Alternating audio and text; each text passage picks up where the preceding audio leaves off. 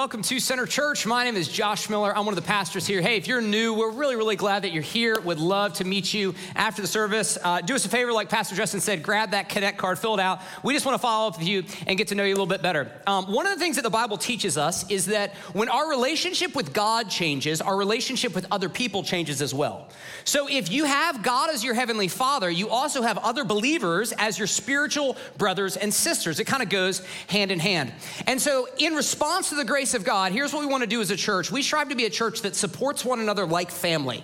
In response to the grace of God, we want to be a church that supports one another like family, that takes that spiritual family truth from the scriptures and really lives it out in our day-to-day lives. Now, we don't do this perfectly, okay? We are by no means a perfect church. We don't always hit the target in this regard, but man, I've been so encouraged over the last couple weeks about some stories I've heard that just feel like spiritual family to me. So I want to tell you a couple of them. So a couple weeks ago, I know of a family who was selling their house. And if you've ever sold a house, you know you have to get it like more beautiful than it's ever been. You're like, the fridge has never been this shiny, but it is this weekend, you know?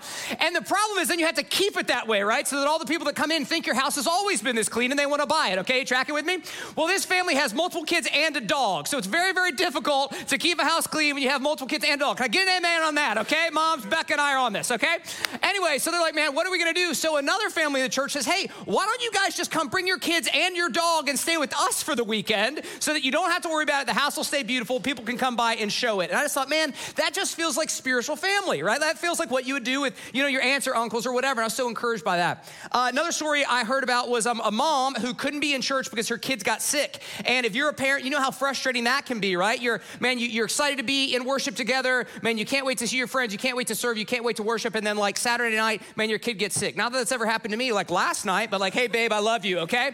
All right, so that's what happens, right? So, man, I know of a mom. She couldn't be in worship. She was bummed. So then I know of a young adult who knew that she couldn't be there. So after church, she drove to Dunkin' Donuts. She got a big old thing of coffee, and she took her to her just to say, hey, we miss you, and we love you. Right? What is that? That's just spiritual family. That's just like, man, I just want to be thoughtful and tell you that I miss you. Here's my favorite, okay? A couple weeks ago, I see one of our college students. She's walking in wearing a baby carrier. I think, well, this is interesting, okay? And, but whatever. I don't know who, so, hey, what's up? She walks in, and I don't think about it. And then I go, wait a minute. That's Pastor Justin's baby. Like, why is she? And it's just, college student who helps, care for Pastor Justin's kids. And I was just like, man, doesn't that feel like spiritual family? Like, oh, yeah, Aunt so-and-so has the kid, this morning because I'm going to be on stage. Man, we are by no means perfect in this, but this is the kind of community that we're striving to create, that in response to the grace of God, in response to the fatherhood of God, man, we would treat one another like spiritual brothers and sisters. And so what I want to do is I want to pray that would be the case, but I want to stop real quick. If you're here and you're saying, man, I would love to be a part of a community like that, or I would love to help create a community like that, then make plans to join us at our next Weekender, okay? The Weekender's coming up March 17th and 19th. It's in a few weeks. Justin will tell you more about it at the end of the service, but it's your on-ramp and your inroad to all things community at our church. And so if you want to be a part of a church that, man, treats one another like spiritual family, the Weekender is the right place to be, okay? So let's pray. Let's ask God to help us build that kind of church, and then we'll jump into Genesis 31. Lord, you are my heavenly Father, and every single person here who is saved by Christ can call you heavenly Father as well. What a privilege. And that means that we are all brothers and sisters in Christ. And Father, I pray that you would help us to live that out faithfully here in our church. God, we know we'll never do it perfectly, but help us to faithfully treat and to support one another like spiritual family, to help each other through the ups and downs of life, and to just be a community that's like a shining light here in Charlottesville where people say, man, those people truly love one another, and I want to go see, man, what that is all about. God, thank you for being our Father. We pray these things in Christ's name. Amen. Amen. Well, if you have a Bible, meet me in Genesis chapter 31, verse 1. Genesis chapter 31, verse 1. For the last several weeks, we have been studying the life of a man named Jacob, who is what I believe to be one of the most relatable characters in the Old Testament because he dealt with a lot of the same things that we deal with. And in Genesis 31, here's what's going to happen. God is going to speak to Jacob and change his life. God is going to speak to Jacob and change his life. Let me ask you, have you ever had a life-changing moment? Have you ever had a moment in your life that you look back on and say, man, everything was different after that moment? Maybe it was when you stood in front of, man, your friends and your family and God Almighty and you said, I do, right? Maybe it was when the doctor looked at you and said, it's a girl. Maybe it was when the medical school of your dreams sent you an email that said, accepted. Maybe it was when your son called you up and said, you're a grandma. Right? That there's these moments in our lives that, man, just change everything. Most of our days are pretty ordinary, right? Like most of our days, we kind of do our routine, right? We kind of go through the motions, rinse and repeat, and then every once in a while, something happens, man, that changes everything, kind of changes the trajectory of our lives. Well, that's what happens to Jacob in Genesis 31. After 20 pretty routine years of living in Haran, of dealing with, difficult in-laws, of trying to sort out family drama, God interrupted Jacob's life and changed everything. God led him onto a path that was risky, uncomfortable, and ultimately very, very meaningful. And guys, that's still what God does today. Jesus Christ interrupts our lives and calls us to follow him. He breaks into our minutia and he calls us to respond and to follow him into what is risky and what is uncomfortable, but is what is ultimately spiritually significant. To become a Christian means to respond when Jesus interrupts. And I would suggest that to grow as a Christian means to continually be interruptible. To become a Christian means to respond when Jesus interrupts your life, and to grow as a Christian means to continue to be interruptible when Jesus calls you. But it's not easy, right? It wasn't easy for Jacob, as we're gonna see in Genesis 31. It's not easy in our lives today. When God interrupts our lives, we need the same three things that we're gonna find Jacob had in this text. We need the word of God, we need the people of God, and we need the presence of God. So what we're gonna do is we're gonna walk through this chapter 31. We're gonna see how God interrupted Jacob's life and what he needed to respond, and how God interrupts our lives and what we need to respond today as well. All right, but before we get to Genesis 31, I gotta summarize a whole bunch of context, okay? Because a lot has happened since we last hung out with Jacob last week. All right, so a little bit of context here. In chapter 29, Jacob had been living with his uncle Laban for years. And there was a lot of drama over who he was trying to marry, okay? So he wanted to marry this girl named Rachel, but Laban tricks him. He ends up marrying the wrong girl named Leah, and then he also marries Rachel. So he ends up with two wives, which is one too many, right? And it's all kinds of drama. So if you were here last week, you heard about that. I can't rehash the whole thing. All right, well, as you can imagine, when you marry two wives and their sisters, things go from bad to worse, okay? So they get very competitive with one another. And they're both trying to give Jacob sons. They're like, okay, if I bear children for Jacob and their sons, he's gonna love me, he's gonna favor me. So they get into this crazy like childbearing competition wherein like they're having kids and they're like, hey, marry my servant and then have kids through her. It's very crazy. Okay, so read chapter 30, it's a lot of fun. And by the end of 14 years, Jacob now has 4 wives, which is 3 too many, and he has 12 children. He has 11 sons and 1 daughter by 4 different women, okay? This family is begging to be a reality television show, okay? I mean, things are just crazy. All right, so that's kind of the first half of Genesis chapter 30. So it's been 14 years, and Jacob goes to his uncle Laban and says, Laban, I've served you for the 14 years I told you I'd serve you. I want to leave. It's crazy here. I want to go back to my homeland and to my home country. And the thing is, Laban can't make him stay. He doesn't have him under contract anymore. And so what he does is he makes him a financial offer. You see, Laban knew that the reason his business had been blessed was because, God was blessing Jacob. So he said, hey, no, don't leave. Stay here with me, and I'll give you really, really good commission, and then you can grow wealthy. Okay, so he convinces Jacob to stay. Jacob says, all right, I'll stay with you another 6 years to try to build my wealth. So the first half of chapter 30 is like Jacob builds his family. The second half of chapter 30 is Jacob builds his flocks, okay? And in these 6 years, Jacob and Laban keep doing to one another what they've been doing for 14 years. They keep trying to deceive one another. So Laban is always changing Jacob's commission, and somehow Jacob works out this kind of system where all the healthiest, strongest livestock become him, and all the weak livestock become his father's, all right? So at the end of chapter 30, Jacob's got 4 wives, he's got 12 kids, and he's got a whole lot of livestock. All right, there we go. Summarize all of chapter 30 for you. All right, 31 verse 1 says this. Now Jacob heard that the sons of Laban, so his uncle, were saying, Jacob has taken all that was our father's, and from what was our father's, he has gained all his wealth. And Jacob saw that Laban did not regard him with favor as before. So had Jacob actually taken anything from Laban? The answer is no. But Jacob had increased in terms of wealth proportionate to Laban, and that had made Laban's sons very, very jealous, right? They were filled with envy of Jacob, and that led them to slander him. You see, envy is a feeling of resentment caused by someone else's success, and envy often leads to gossip, right? Gossip is one of the primary ways that Satan attacks the church today. Right? One of the primary ways that Satan saps the spiritual vitality and power of a local church is to just divide it through gossip. And the mother of gossip is envy. Right? So the people that you are most tempted to envy or to gossip about are the people you are most envious of. Right? Very few of us gossip about people that we're not envious of. But it's like, man, when somebody has what we want, they have the job we want, they have the family that we want, they have the relationship that we want, they have the house that we want, man, all of a sudden we find reasons to disparage them, right? And we're very tempted to kind of whisper something here or make a snide remark there, right? And so that's how Satan kind of infiltrates the church often and destroys it. The good news is that, man, if you're satisfied in Christ, if you're not looking to the world for your satisfaction, but if you're satisfied in Christ and you're, man, profoundly grateful for what God has given you and you trust him as your provider, man, then Satan's not gonna be able to stir you up towards gossip in the way that he stirred up Laban's sons. So Laban's sons are envious of Jacob, so they start gossiping. All of a sudden, Laban is upset with Jacob, even though before he was pretty favorable to him. And then in verse 3 is when God interrupts Jacob's life and he speaks to him. Verse 3, then the Lord said to Jacob, return to the land of your fathers and to your kindred, and I will be with you.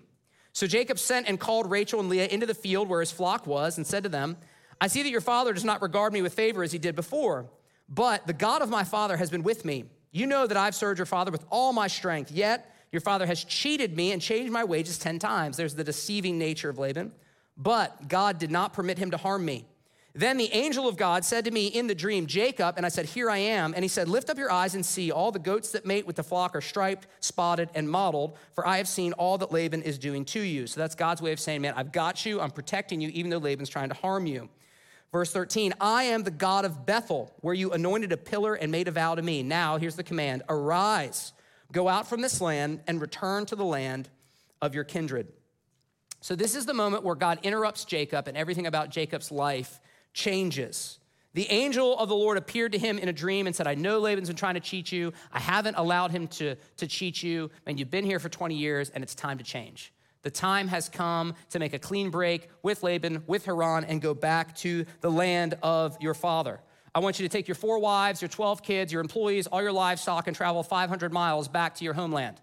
I get stressed out taking my kids to restaurants, right? And you're like, what you want me to do what, right?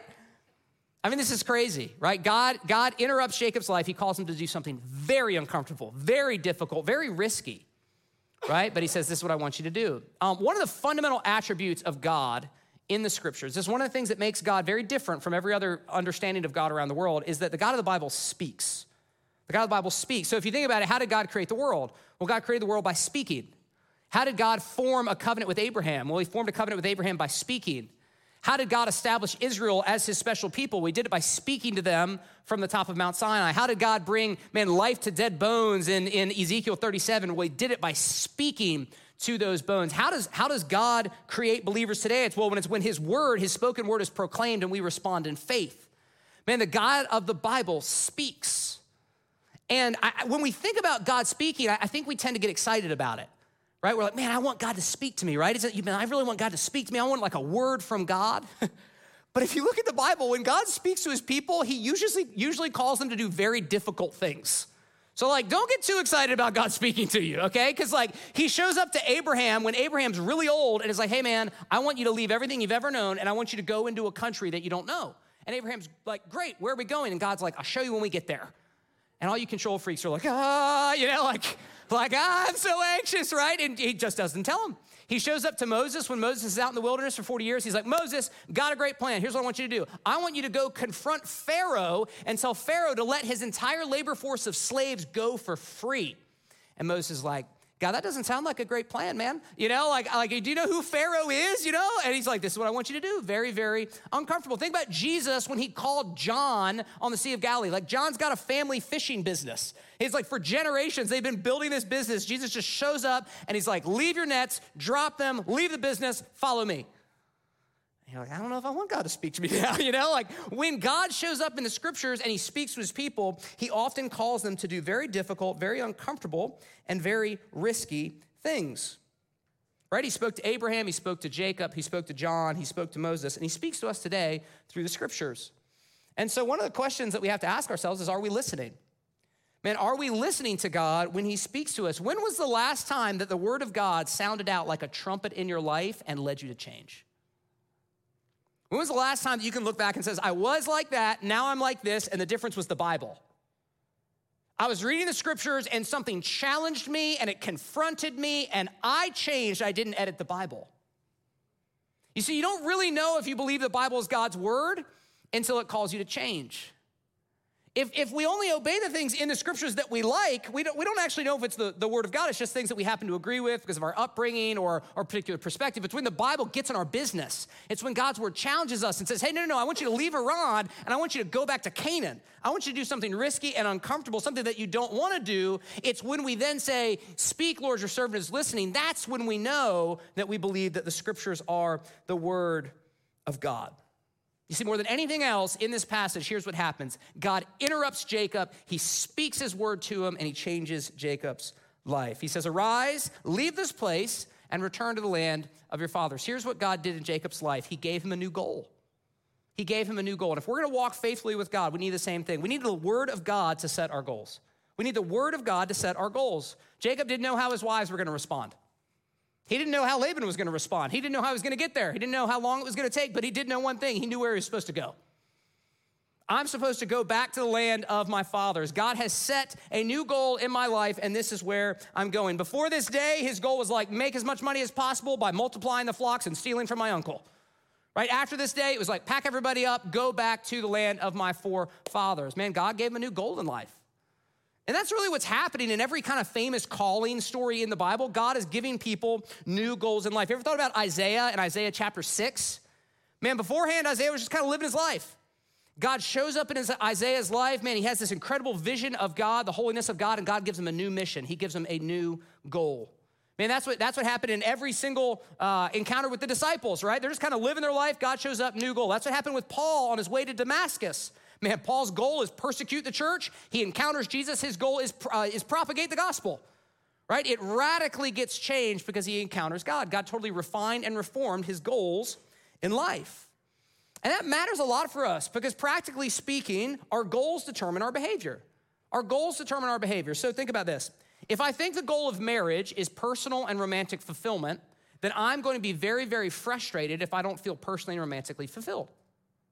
Right? If I think that the goal of singleness is to stop being single as soon as possible, then I'm going to date people I probably shouldn't date because I think the goal of singleness is to get out of singleness. Right? And so what I believe the goal is going to impact my behavior. Here's what this means. If I want to walk with God, if I want to increasingly become like Christ, I need to let his word set my goals. I need to let the word of God refine and reform what I think the goal of my life should be. So for example, some of you are dating. Right? What's the goal of dating? Right? Is the goal of dating to have something to do with someone you find attractive and fun? Or is the goal of dating something deeper? Is the goal of dating about, man, finding a godly spouse you can build a life with? Many of you are working, have careers. What's the goal of your career? Is the goal of your career to advance as much as possible and have as much influence as possible and then make as much money as possible? Or is the goal something else? Is the goal, man, to glorify God, to provide for your family, but to be able to do so in a way that you can still grow spiritually and be meaningfully involved in a local body of believers? Many of us are parents. What's the goal of parenting?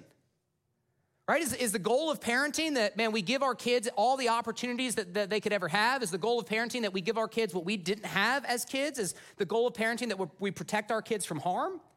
Or is the goal of parenting something more robust and a little bit more difficult and more spiritual? Is it that we would form their character and point them to their need for Jesus Christ? You see, what you think your goal in life is will determine your behavior and your priorities. And I think if you ask the average American what their goal in life is, they'd probably say something like to be happy, right? And if you got to know them better, if it was one of your friends, what you would learn is you would learn what they think they need to be happy. Right, so I want to be happy, and that means, get married, or I want to be happy, and that means live in a cool city, or I want to be happy, and that means, have a stable job, or I want to be, whatever it is. Right, and happiness isn't a bad thing, but it's a very bad goal for your life. Happiness isn't a bad thing, but it's a bad goal for your life, because here's what we all know, because if you've lived any time, you've experienced this, happiness comes and goes. And sometimes the happiest moments of your life are shot through with grief. You ever had that experience? Where you're like, man, I got this thing I've always wanted, and yet at the same time, this other thing that's really, really tragic is happening. It's like I'm so happy that things are going well in my marriage, and yet, man, my dad was just diagnosed with cancer. It's like if we make happiness our goal, it's going to constantly elude us, and in the end, it's going to disappoint us. But if you are a follower of Christ, you've actually been given a much higher and much more stable meaning for your life than simply happiness. You see, the meaning in your life is not to be as happy as you can. The meaning in your life is to worship God and to enjoy him forever. and to worship God and to enjoy him forever. That's what you were created to do. To worship God means to make him look great with your life. Man, to proclaim who he is, man, to your family and to your coworkers and to the nations of the earth. And enjoy him forever means to start experience abundant life in him now that will continue on into eternity. Man, that's a purpose and that's a goal in life that's steady and that's firm and that's steadfast and that isn't shaken by all the changes that we encounter, man, in this world. And so the question that I think we have to ask ourselves is, what's my goal in life? What do I think winning looks like? Right? Can I rejoice and can I say, man, things are going well and I'm accomplishing my purpose in life even if I'm suffering? Even if my marriage is really, really difficult? When my child is diagnosed with special needs? Man, when I get let go from my job? Right? It depends. If I think my goal in life is ease and comfort and happiness, I'm not going to be able to rejoice in those moments. But if I've allowed the word of God to refine and to reform my goals, I can say, man, this is a difficult season. And this is a season of suffering, man, but this hasn't shaken and this hasn't taken away my primary purpose in life, which is to glorify the Lord. I heard of a godly businessman who I think did this so well. So when he started off in his career, he was a believer and he just said, okay, I want to glorify God in my career. I want to provide for my family, but I'm going to prioritize my marriage and my kids, my family above my career. But he was good at his job. And so he got all these promotion opportunities, but every promotion opportunity required his family to move and kind of restart over with community and church and for him to travel more, so to be away more. And so he declined promotion after promotion after promotion. I mean, you want to talk about countercultural. He kept not doing the very thing that every other person in the American, commerce system says to do, like get ahead as fast as possible. He kept turning down more money, more responsibility, more travel, more influence. Right? And the reason he did it was because that wasn't his primary goal in life. He pushed off career advancement so that he could invest in his marriage and in his kids. Now, here's what's amazing about his story. He's now in his 60s. He has an incredible marriage. He and his wife have been married for over 40 years. He has kids who love him, who want to be with he and his mom. He has a great relationship with his grandkids. And he and his wife now serve as marriage and parent mentors at their church, which is a great church.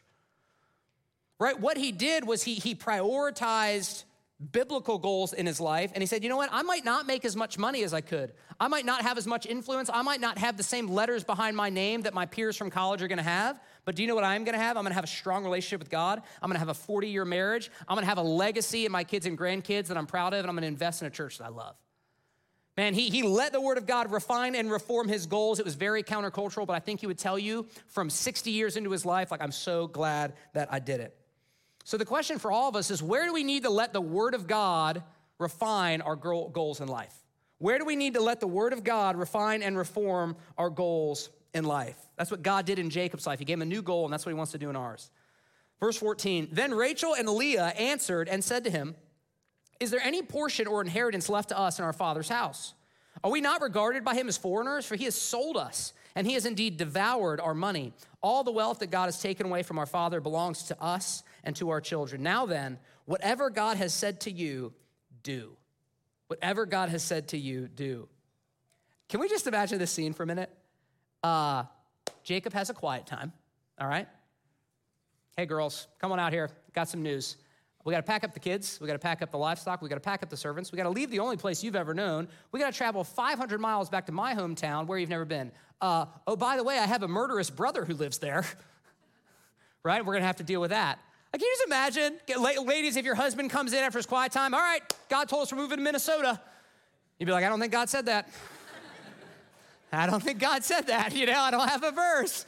Right? It's crazy. Like, this is a remarkably unsettling thing that Jacob comes and says to his wives, and yet they respond well. You would not expect them to respond well. And yet, what do they say? Whatever God has said to you, do. Whatever God has said to you, do. What fantastic advice. What fantastic encouragement. You can tell you have a great friend or a great spouse because they encourage you towards risky obedience. You know you have a great spouse or a great friend when they look at you and they say, do it. Whatever God has called you to do, do it. If they put wind in your sails and they put courage in your heart, man, to follow the Lord, man, you've got a great friend. You have got a great spouse. And that's what Rachel and Leah do for Jacob in this moment. It's this massively scary moment where I've got to leave everything I've ever known. I've got to go back to my homeland and deal with all that stands in my way. And they said, let's do it. Man, let's do what God has called us to do. Their advice actually parallels the exact same advice that Mary, the mother of Jesus, gave to some servants in John chapter 2. She looked at the servants and she said, whatever Jesus tells you to do, do it. right, which is fantastic discipleship advice. Man, Rachel and Leah put wind in Jacob's sails and courage in his heart. And this leads to the second thing that we're gonna need if we're gonna listen to God and follow him when he interrupts our lives. Number two, we need the people of God to help us endure. We need the people of God to help us endure. In an overwhelming, risky, scary moment, Rachel and Leah gave Jacob strength. And their actions remind me of a story, an event in Exodus 17 in the life of Moses. So as Moses was leading the Israelites through the wilderness, they were attacked by the Amalekites. And Moses went up to the top of a nearby hill to pray on behalf of Israel. And as long as he was praying, Israel was prevailing, but when he stopped praying, then Israel was defeated. Man, as long as he had his arms up in the air, interceding on Israel's behalf, man, they were successful. But as soon as his arms came down, man, they were not successful. And here's the problem, man, his arms got weary. Moses was interceding for the people, and he got to the point where the weight was simply too much for him. Man, he couldn't keep his hands in the air any longer. He simply couldn't do it anymore, and the people were perishing. But at that moment, when he simply couldn't go any further, two of his closest friends, his brother Aaron and a man named Hur, came and held up his arms. They said, Moses, we can't do this for you, but we can hold up your arms. And the Israelites prevailed. Guys, there's gonna be a moment when you can't do it anymore. There's gonna be a moment when you're too beat down to resist sexual temptation. When you're ready to give up on your marriage, right? When you're totally overwhelmed as a mom. Man, when your kids are breaking your heart. Man, when waves of suffering and grief capsize your faith. And in those moments, you need people to hold up your arms. You need someone to speak courage into your heart and to remind you God loves you, he is faithful, and you aren't alone in this. This is why we talk so much about missional communities here at our church, because you need people like Rachel and Leah. Man, you need people that will look at you and say, hey, I know it's scary. I know it's risky. I know you don't know how it's gonna work out, but whatever God has called you to do, do it. You need people that will hold up your arms. You need people that will help you remember the truths of the scriptures and the promises of your God. And the truth is, sometimes you're Jacob and sometimes you're Rachel. So sometimes you're the one called to do the hard thing. You're the one called to make the clean break. You're the one called to end the relationship. You're the one called to share the gospel. You're the one called to step out in faith, to go on the mission trip, to start the new group. Sometimes you're Rachel. You're the one called to support the one called to do the hard thing. You're the one called to pray for them and intercede for them and text them and see how they're doing and remind them of the promises of God and remind you that he is going to be faithful to them. Man, both are essential to a healthy Christian community. If we're gonna build a church that supports one another like family, man, sometimes you're gonna be Jacob and sometimes you're gonna be Rachel, but we need both of them. So here's my question. Man, is someone speaking courage into your life? Is someone speaking courage into your life, and are you helping hold up someone else's arms? Is someone speaking courage into your life, and are you also helping hold up someone else's arms? Here's what I found. I haven't been a pastor that long. I've been a pastor for about 10 years. The lead pastor of this church for about 5. And here's what I found. This is very surprising to me. Persuading people to live in biblical community is very difficult.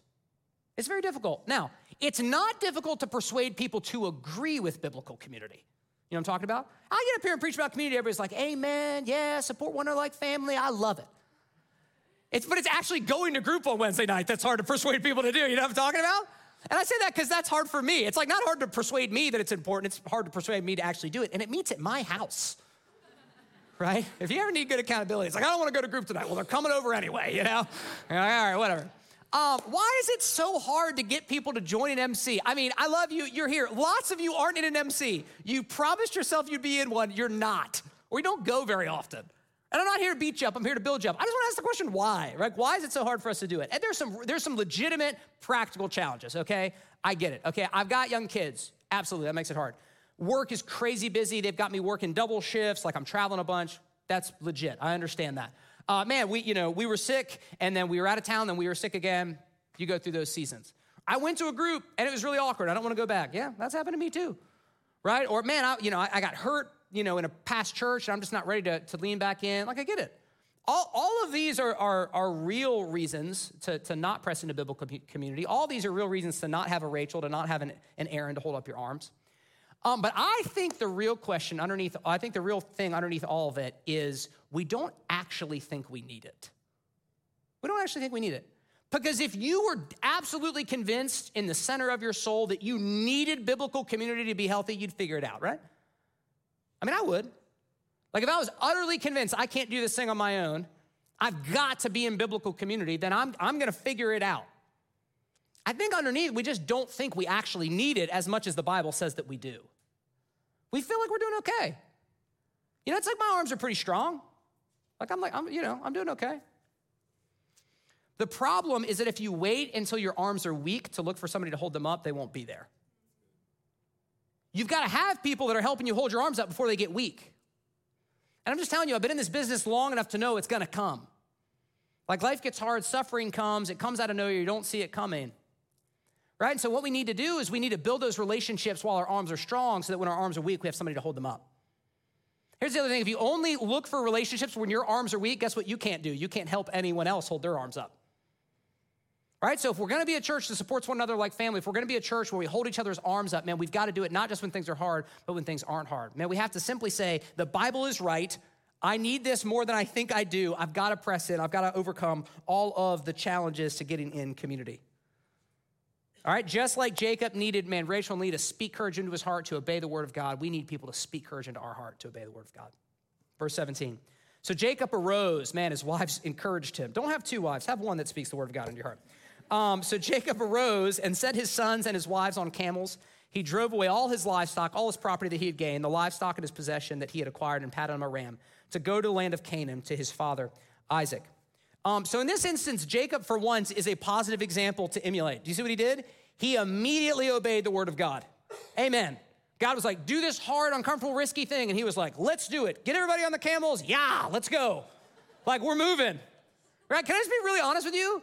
Hard, difficult things don't get easier when you put them off. They get harder. It doesn't get easier to join a serving team. It doesn't get easier to start tithing. It doesn't get easier to forgive someone. It doesn't get easier to invite your neighbor to church. It gets harder. So do it just like delayed obedience is disobedience. Okay, how many of you parents out there, you tell your kids, I want you to obey the first time with a happy heart, right? Like that's what you want your kids to have. Guess what God wants from you? Oh, don't do that, Josh, that was dirty. Right? Sometimes we ask more from our kids than we offer to the Lord, right? It's like, well, I'd like my kids to obey me first time with a happy heart, but I'd like to obey God in 6 months when work gets less crazy. Ooh. I tell you, if I was God, I'd be sending you to your room. No, I'm just kidding. Right? I mean, it's just Jacob is like, let's do this. This is hard. It's not gonna get any easier. So he does it. I would encourage you in that same way. Okay. This is a very long chapter, so I've got to summarize like a chunk here in the middle, okay? So bear with me so you understand what's going on. All right, so Jacob and his family start traveling. But before they leave, we don't know why, Rachel goes into her dad's house and steals some of his household idols. Okay, so Laban was pagan, he didn't know the Lord, so Rachel goes and steals them. We don't know why. We don't know if it was like out of spite because she was mad at her dad or because she didn't want him to like worship idols, so she's like, if I take them, he can't worship them. Either way, if your God can get stolen, he's not a great God. Just for what that's worth. All right. So they start traveling, all right? And Jacob's trying to get out of Dodge before Laban hears about it. Well, Laban hears about it, and he gets all fired up. So he gets all of his sons together, all the other uncles and cousins and stuff, and they all grab weapons, and they get on their animals, and they go to ride down Jacob's family. This is like a full military pursuit situation, okay? And they catch him, and then they have this massive confrontation. Now, imagine for a second being one of Jacob's kids. You're like, why does granddad have a sword at daddy's throat? Why does Uncle Joe have a spear? What's going on? This is a very dramatic situation. All right, so verse 26, the big confrontation occurs. So Laban runs Jacob down, and he just starts screaming at him. I mean, he starts accusing him of like kidnapping his daughters and stealing his household idols. I mean, he's just absolutely eviscerating Jacob in front of everybody, right? And so Jacob basically says, look, man, I had to get out of Dodge because I thought you might try to take my family from me by force. And based on the fact that you're here with an armed guard, I think I was right. Laban's like, if you would have told me, I would have sent you off with a big party and we would have had such a great time. And it's like, not likely, man. You've been manipulated for like 2 decades. All right. So verse 31, Jacob's like, I ran away because I thought you were gonna take all my family from me, but I didn't steal from you. He's like, go through all my tents, be my guest. I didn't steal from you. If you find anything that's yours, take it. He didn't know that Rachel had taken the idols, okay? Dun, dun, dun, tension, thickets, right? So Laban's like, fine, I will. So he starts unpacking the whole U-Haul, and he's like, if I find so much as a decorative cup, this whole thing, right? So they're getting it out, the whole thing, and he's going through all the tents, and he goes through Jacob's tent, and then Rachel's tent, and then Leah's tent, and then the two servants. And so Rachel's like, oh man, I've got these idols. My dad's gonna find it. So this is ridiculous. So she takes the idols and she puts them under a cushion, and then she sits on the cushion. And her dad comes into the tent and she's like, forgive me, Father, I can't stand up and greet you because the way of women is upon me, okay? Like translation, my time of the month, right? I'm sitting on this cushion, the way of women is upon me, I can't stand up and greet you. And Laban's like, I don't want anything to do with that. And so he just leaves and doesn't find the idols. You can't make this stuff up. Like, that's ridiculous, okay? So Laban, Laban doesn't find the idols, and so Jacob is vindicated. So in verse 36, it's Jacob's turn to get really angry, okay? In verse 36, he starts berating Laban. He's like, you've cheated me all these years. You accused me of all this stuff. If the God of my fathers weren't on my side, you still would have sent me away harmed, but God would not allow you to harm me. He saw my affliction, and he rebuked you. All right. Now we're to verse 43. You with me still? Great. Verse 43. Then Laban answered and said to Jacob, the daughters are my daughters. The children are my children. The flocks are my flocks, and all that you see is mine. I mean, he sounds like a toddler, right? Like I was at a playground yesterday, and one of our kids went up the top of this slide to go into like a house at the top, and there was a door on the house, and the door swung open, and this 4-year-old was like, it's mine! And I was like, honey, there's a demon-possessed toddler, get out of there, like, it was crazy, right? That's what Laban is doing. Like, he's just totally delusional, he's totally manipulative, he has no claim to any of this stuff. The children aren't his, the wives aren't his, the flocks aren't his, and yet he is screaming, armed Laban with his armed guard, screaming at Jacob, accusing him of being in the wrong, accusing him of being the problem, accusing him of being the manipulative one. That's what Laban did. He used intimidation to get what he wanted. He used fear to keep Jacob under his thumb, and it had worked for 20 years. He's like, I'm just gonna keep doing what I've always been doing. I'm gonna throw a gigantic tantrum with a sword in my hand, and Jacob is gonna bow down before me, and Jacob doesn't. And for the first time in 20 years, Jacob stands up to his uncle, and he says, I've done nothing wrong. God has protected me, and he rebuked you last night. I'm not coming back to Haran. These are all mine. They're not yours. Deal with it. Verse 44, this is how Laban responds. Come now, let us make a covenant, you and I, and let it be a witness between you and me. So Jacob took a stone and set it up as a pillar, and Jacob said to his kinsmen, gather stones, and they took stones and made a heap, and they ate there by the heap. Here's what's going on. Laban realizes Jacob isn't backing down. Laban realizes like something has changed in this man's life, and the guy that I pushed around for 20 years, I can't push around anymore. Even though I've got this whole armed guard and we're out in the wilderness and nobody would know, he's filled with this incredible courage. He's not backing down, so all I can do is try to draw a line in the sand between us. And so that's what happens in verse 44. This is basically a boundary line. They take a bunch of rocks, they build a little tiny wall, and they name it watch post. That's what Gilead means. And basically Jacob says, look, you stay on that side, I'm gonna stay on this side. You stay over there, I'm gonna stay over here. I'm going to the promised land, I'm never coming back, and don't you cross this wall or you'll have my God to deal with. The next morning, man, Laban kisses his daughters, he rides off to the sunset, and we never hear from him again. After 20 years of manipulation and oppression and intimidation, something changes in this relationship. All of a sudden, Jacob was filled with remarkable courage in the face of great danger. And we ask the question, where did he get it? Where in the world did Jacob get this kind of courage in the face of this kind of threat? And the answer is from the presence of God. Remember back in verse 3 when God told him to leave? He said, arise and go to the land of your kindreds and what? And I will be with you.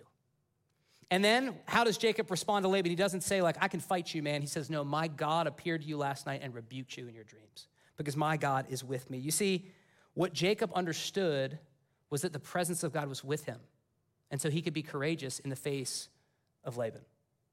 Man, if you're gonna take risky steps of obedience, if you're gonna, allow God to interrupt your life and redirect you, you're gonna need the same thing that Jacob did. Man, we need the presence of God to face our fear. We need the presence of God to face our fear. I mean, imagine being Jacob. God's like, hey, pick up your family, go back to Canaan. He tries to do so by secretly, by losing Laban, right? But Laban catches him. He sees dust rising on the horizon. He's like, oh no, here they come. Man, Laban approaches him publicly in front of everybody, man, sword to his throat, screaming at him. I mean, can you even imagine if this happened to you? Man, what if you had some sort of aggressive in-law, right? That, I mean, like is threatening you and screaming at you and accusing you of horrible things like at a holiday. Like that would be like traumatic, right? What if this happened to you at work? What if like one of your supervisors, man, who has power over you, power to do you your harm, like, man, shows up and in front of everybody just starts walking you down and you're the problem and you stole and all of this is mine, man, and you're the problem with this company and you need to go. I mean, what? I think most of us would wither under that kind of criticism. And yet here's Jacob, kind of indoorsy, conniving, passive Jacob, man, stands up with incredible courage. And the reason is that he believed in the presence of God. Guys, you're not going to face an armed father-in-law. At least I hope you're not going to face an armed father-in-law.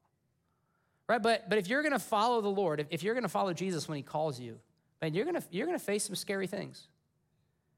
Man, I don't know exactly what it is that you're going to face. I don't know exactly what it is that you fear, but you're going to face something. Maybe you're going to face the fear of stepping into public leadership. Right? And like, what's going to happen if I like step up to lead a group or step up to lead a serving team or step up to lead some sort of Bible study at work? And man, what if it doesn't go well? What if I fail publicly? That's what Joshua was afraid of in Joshua chapter 1. Maybe you're afraid of confronting your past, man, and dealing with what happened to you, what you did or what was done to you. And you're not sure that you'll ever be free of it. And you're a little bit like Moses in the wilderness. He's like, I can't go back to Egypt. I've done some things there that I just want to forget and I can't go back. Maybe you fear being out of control. And you're like, man, if I don't have everything lined up, like we're not going to be okay, and the world is too chaotic, and work is too chaotic, and family is too chaotic. And you feel like the disciples in John chapter 6, where like you're in this little tiny boat in the midst of this massive storm. You're just like, I can't deal with my life right now. And you need to hear the words of Jesus walking towards you saying, it is I, do not be afraid. Right? Maybe you have a fear of being exposed.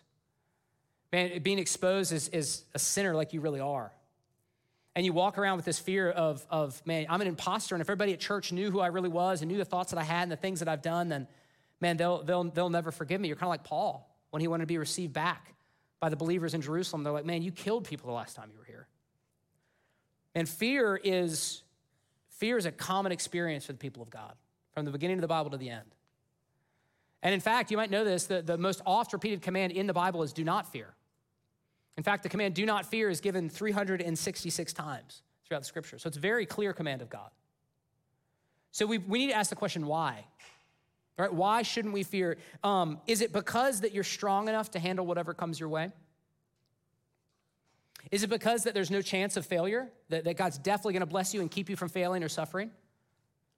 Is it because the world is a safe place devoid of evil and enemies? No. And the Bible is very candid and honest with us. The world is a broken place, man, full of sinful and wicked people, and you have a personal, intelligent, supernatural enemy named the devil who wants to do you harm and take you out. Viewed correctly, the world is a very, very scary place to live. The courage to face your fears doesn't come from looking inside of you. It comes from knowing who walks beside you.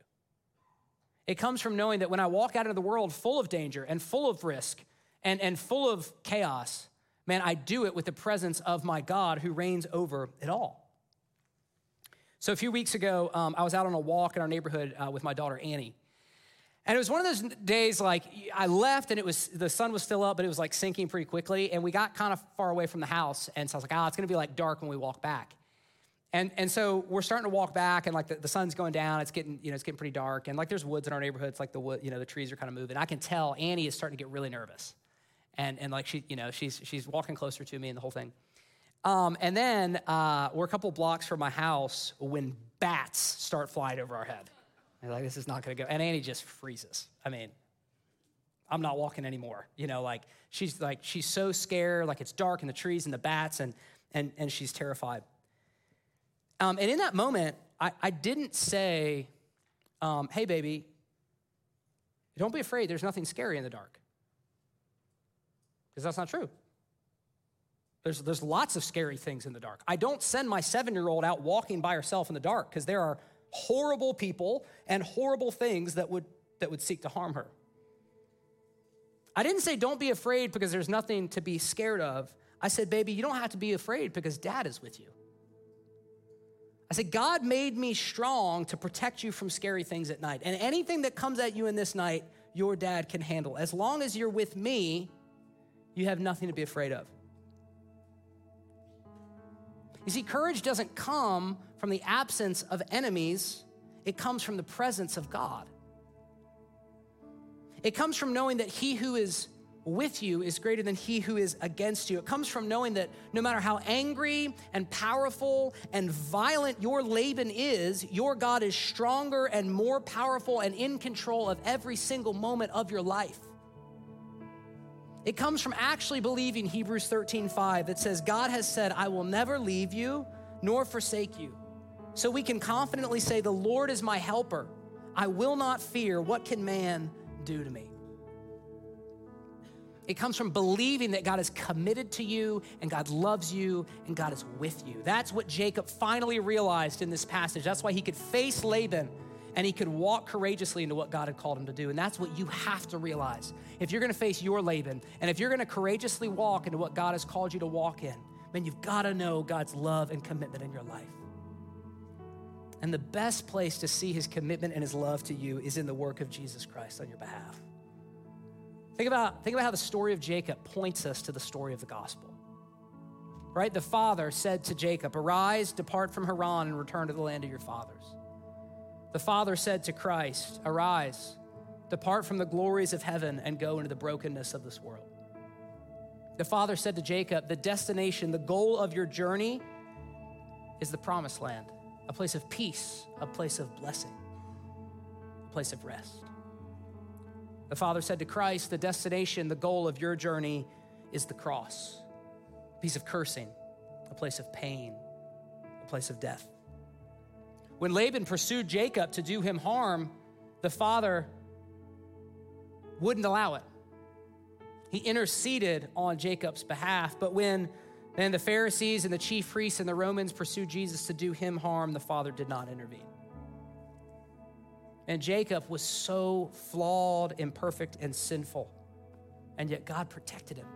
And yet Jesus was spotless, perfect, and righteous, and yet God did nothing. Why?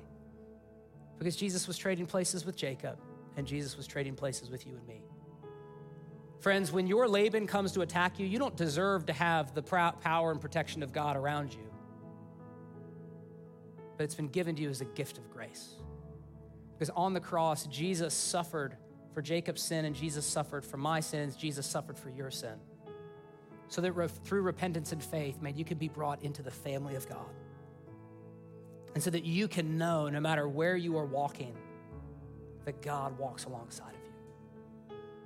And when you see the love of God and the commitment of God to you on the cross, and it enables you to say with the psalmist in Psalm 118, the Lord is on my side, I will not fear. What can man do to me? The Lord is on my side as my helper. It is better to take refuge in the Lord than to trust in man. It is better to take refuge in the Lord than to trust in princes. So I want to invite you to bow your heads with me. And I just want to encourage you in this time to ask God for courage and boldness to do whatever it is that he's calling you to do. And ask God for the courage, ask God for the boldness, man, to keep working on your marriage and to say no to sexual temptation. Man, to invest in your kids, to go out on a limb and invite your friend to church, to call up your family member and start the process of reconciliation.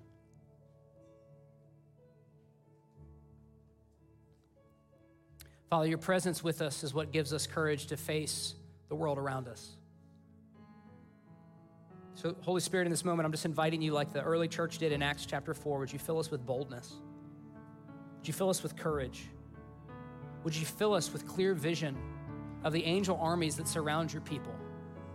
Would you remind us that no matter what stands against us, it is nothing compared to the one who stands behind us? Lord, would you make us a church full of people that are courageous and that are bold and that take risky steps of obedience because we believe there is no true risk when we are following the Almighty God. Lord, we love you and we need you. Pray these things in Christ's name. Amen. This morning, we have an opportunity